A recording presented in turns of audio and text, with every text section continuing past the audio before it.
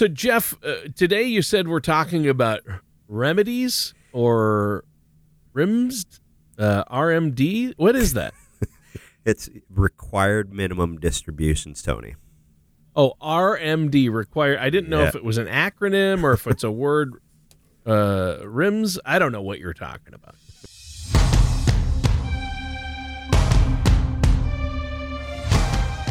This is Paladin Financial Talk with Jeff Foley from Paladin Financial. Basically, the more accounts you have, the more opportunities there are for mistakes. So taking control of your assets may help you to avoid some of those common mistakes that investors make. When a part of your financial strategy is out of tune, your long-term goals, your retirement savings, and your legacy can all suffer.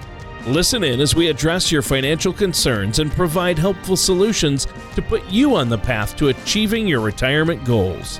Your money and your plans in perfect harmony. And now, here is Paladin Financial Talk with Jeff Foley. Hello, everyone. This is Jeff Foley with Paladin Financial, and thank you for joining us here this week. We're going to talk about, are you ready for required minimum distributions, or as Tony sometimes calls them, RMDs? So we've got a very exciting topic today. Who doesn't like to talk about RMDs? Remedies. Well, I don't know. I don't know if a lot of people know what they are or do enjoy talking about them, Jeff. That's the thing, right? It's a sickness. It is. It is a sickness. And, you know, I've made the old joke. I thought RMD stood for really massive donut. Okay, that's what I've always thought. Sign me up. But you say required minimum distributions. I say really massive donuts. You say potato. No one says potato. No one. I don't know why they say that, because no one says that. But I'm excited about this one. I really am. Tell us more. What do you got? Yeah, I literally just walked out of a review meeting with a couple that are clients of ours that we've been helping here for a couple years, and we actually spent probably 15 minutes talking about this. So I'm all tuned up and ready to go here.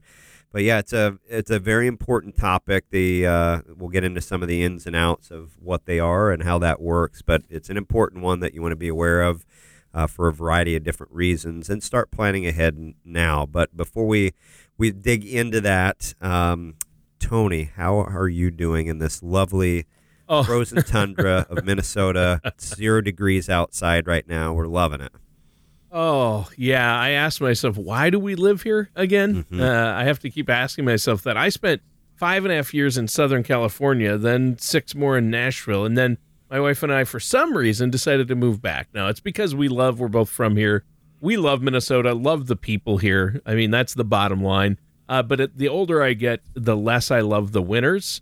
And so now I'm starting to I'm like, why would people when they retire want to move to Florida or Arizona? And now I'm saying, oh, okay, sure. Sure. You mean you don't like shoveling snow every day and freezing? Oh, okay. I get it now. But I'm good. How about you? What have you been up to, Jeff? Good. Yeah, we're staying busy. We're growing, and yeah, living the dream. It's hard to believe it's February already. Oh, I know. So I think we want to jump right into this, and I think a lot of people know in general terms maybe what a required minimum distribution is, but that doesn't mean that the reality of RMDs when we turn 72 or are in retirement can't be a bit of a rude awakening for most. I think we put the idea off because it's not something we have to deal with for a while. Yeah, exactly. Yeah, it's not a fun one, but if you have a tax advantage account, something where you put money in over the years, whether it's a 401k, an IRA, and you got a tax deduction going into that account, you reduce your taxable income in the year that you made the contribution. The idea with this is the government's given you potentially decades of tax deferral, and it is a retirement account. So you're in retirement generally by 72, that you should start kicking some of that money out, and that creates taxes in the process. So it's an inevitable thing, and we'll dig into that. There's a good Kiplinger article that talks about this as well. If you want to read something online about it, the basics of required minimum distributions, 12 things you must know about this, and it gets into some of the things that we'll discuss today. But as it notes, if you begin putting money away into those tax advantage accounts and you get out to age 72, you have to start taking the distributions out. So And why age 72? Why at that point does the government force you to take money out of those accounts? One word would be committee. So the government at work. So that's the Yes. age that Uncle Sam has determined it's time to start taking those withdrawals, whether you're ready to or not. And you'll not only need to determine how much you have to withdraw each year, but you also have to, again, pay taxes on those distributions when that occurs. Sure.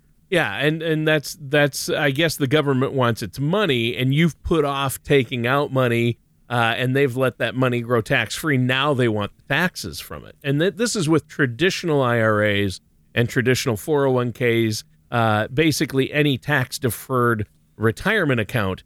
You have to pay taxes on that money eventually when it comes out, and they start making you take it out and pay the taxes at 72 is what you're saying. Exactly. Yep. And they changed that with the Secure Act at the end of 2019. And if you turned age 70 and a half in the year 2020 or later, you should take your first required minimum distribution by no later than April 1st of the year after you turn age 72. So Got it. it's really important. If you turn 70 and a half in 2020 or later, you got to take that first required minimum distribution out by no later than April 1st after the year that you turned 72. So Could they make it more? Yeah. How about, I got an idea. Let's get rid of the half year and let's get rid of the year after you turn 72. And how about just say the year you turn 73, you have to, if you've, it's so funny when the government comes up with these rules. It's like, why? I think it's just to be mean to people like me who said, I was told there would be no math, and then they just have the to half complicate throws you off every time. I know. every time. So after that first RMD, so they give you a little bit of a delay that first year, but after that Sure. you have to take those out by December 31 of each year to make sure that Sure. you avoid those. And typically, these apply to the original owner of an IRA, a simple IRA, a retirement plan, 401ks, 403bs. So one note here is Roth IRAs don't have required minimum distributions, and that's one of the benefits of Roth that we've talked about a number of times on the show. Yeah. Roth IRAs don't have required minimum distributions, but oftentimes overlooked is the RMD rules do apply to Roth 401k accounts, which is a little bit odd. Really? Because Roth 401ks have just come about in the last couple of years, and I know they've been popular because they grow tax-free, but they do have different rules than the Roth IRAs. Exactly. Yep. So if you have a Roth 401k, it may make sense if you don't need that money at age 72 that roll that into a Roth IRA in order to not have those required minimum distributions. Again, this applies to the original owner of that account. If someone passes a Roth IRA or 401k on to someone else, let's say a kid, then those required minimum distribution rules do apply. And RMDs, on the traditional accounts, you haven't paid tax on that money. Their tax is ordinary income when you take that out. So you have a top tax rate of 37% here in 2022. Now, if you delay your first RMD, remember that April 1st of the year following rule, you have to take two distributions in that year. So, Okay. let's say, for example, you turn 72, March of 2021. You have until April 1st of this year, 2022, to take out that first required minimum distribution. But you also have to take one out this year for the end of 2021 account value. So you have two distributions you're going to pull out in that same year. So you want to be aware of that. So speaking of that, can taking two RMDs in 1 year have any tax implications? It definitely could. Yeah, most of the time, as we work with our clients and help them navigate their options on this, usually we're going to not delay that first one. And in our example, we would have taken that out in 2021 before the end of the year, because doing so, if you're taking two distributions out in a single year, that might bump you up into a higher tax bracket. Larger chunk of your Social Security income could be subject to taxes, might impact your Medicare Part B or Part D premiums as well. So to determine that good time to take that first RMD, we'd sit down and work all that out, look at your taxable income over different years, and make sure that we're making a good decision there. So that's something we do help all of our clients with in planning ahead for those ahead of time, which we'll talk about some strategies. But once you're to that point, you need to take that money out. We'll help you to make sure that's done correctly. All right. Well, yeah, and you can get in the weeds here with all the rules. So it is important to work with somebody like yourself, a financial services professional. Now, how do we go about calculating what our RMDs are? How do we know what to pay? I mean, do I magically just have to know this? It's not an innate trait. No, it's yeah. There's some math involved, as you said earlier. But yeah, we're taking the year-end account balance. So let's say the end of 2021, the year-end account balance for each of your accounts, and we'll define account here in a moment. And you can take the total required minimum distribution from one IRA, or you might have that coming out of multiple IRAs. So, for example, if you own an IRA that's smaller than your total required minimum distribution, you could empty out that smaller one, simplify life a little bit, and then take the remainder of your RMD from a larger IRA if that makes sense with your overall financial picture. Okay. Yeah, that makes sense. And it's fairly straightforward. That's good. So what can you tell us about where 401ks fit into this? I mean, IRAs are one thing. How about 401ks? Yeah, you want to be aware of this because if you have old 401ks and you've never consolidated those into your IRA or IRA accounts, you have to satisfy those required minimum distributions separately for each of those 401ks versus if you have only IRA money, you could pull it all out of one IRA or multiple ones. But having those 401ks does complicate that. And you can take the distributions either monthly, you can take them out once a year, you take them out every quarter. Depends on where what your financial institution allows with that. But there are different strategies. You know, if you want to leave your money in there as long as possible and let that grow tax deferred longer, that's a possibility. We want to look up at the market. Is it up or down when you're taking out that distribution? So there are some things we want to think through as part of that. You know, I think the main thing I've gotten from everything you've talked about in this episode so far today, Jeff, is that you need to work with a financial services professional and to really make sure you don't miss this and make sure you're doing the right thing. How can our listeners out there set up that consultation or get a hold of you and your staff to ask questions about this? Yeah, give us a call. Our number is 651-842-8406. Give us a call, schedule a time to chat with us, and we offer a complimentary second opinion on whatever your situation is and help identify some opportunities for you to make the most out of your retirement resources. And if RMDs are on your mind after listening to today's show, I'll help you to plan ahead and navigate all that stuff as well as possible. And yeah, you can give us a call, 651-842-8406, or visit us online at financialpaladin.com. You can also send us an email at info@financialpaladin.com. So some things to think of there. Now, if you miss an RMD deadline, it is one of the IRS's most significant penalties. It's a 50% excise tax if you miss that. So if you have an RMD of $15,000, you only took out $11,000, you're short $4,000, you owe the government a $2,000 penalty, plus you have to pay the taxes on that distribution as well. So one way to avoid forgetting that and paying those significant penalties is to work with your custodian and make sure that they're taking those out automatically for you so you don't forget that along the way. The challenge with that is if you put that on autopilot, let's say you have an account, you want your RMDs to come out of, October 1st of each year, and at that point the market is down quite a bit and it's on autopilot and it pulls that money out October 1st, you just locked in losses during that period. So again, we want to have a good plan in place that gives us some flexibility there to avoid that situation. So Jeff, I have a question though. You've talked about all these rules regarding RMDs. But what happens if I don't do that? What happens if I miss taking my RMD? What if I'm just thinking about what I'm going to have for lunch tomorrow and I'm not thinking about my RMD and it doesn't happen? Yeah, not so good, not ideal. So those are things that we can help you to, again, plan ahead for that. If that does occur, help you to understand what your options are. In some situations, the IRS might help you out and throw you a bone and let you avoid that penalty. So we want to avoid that situation as much as possible.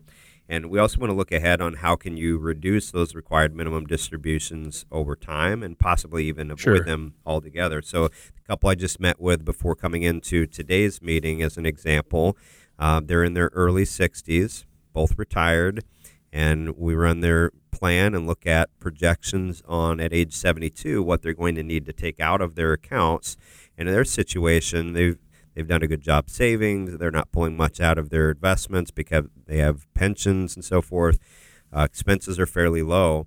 Their income is actually going to increase by 50% between now and when those RMDs hit.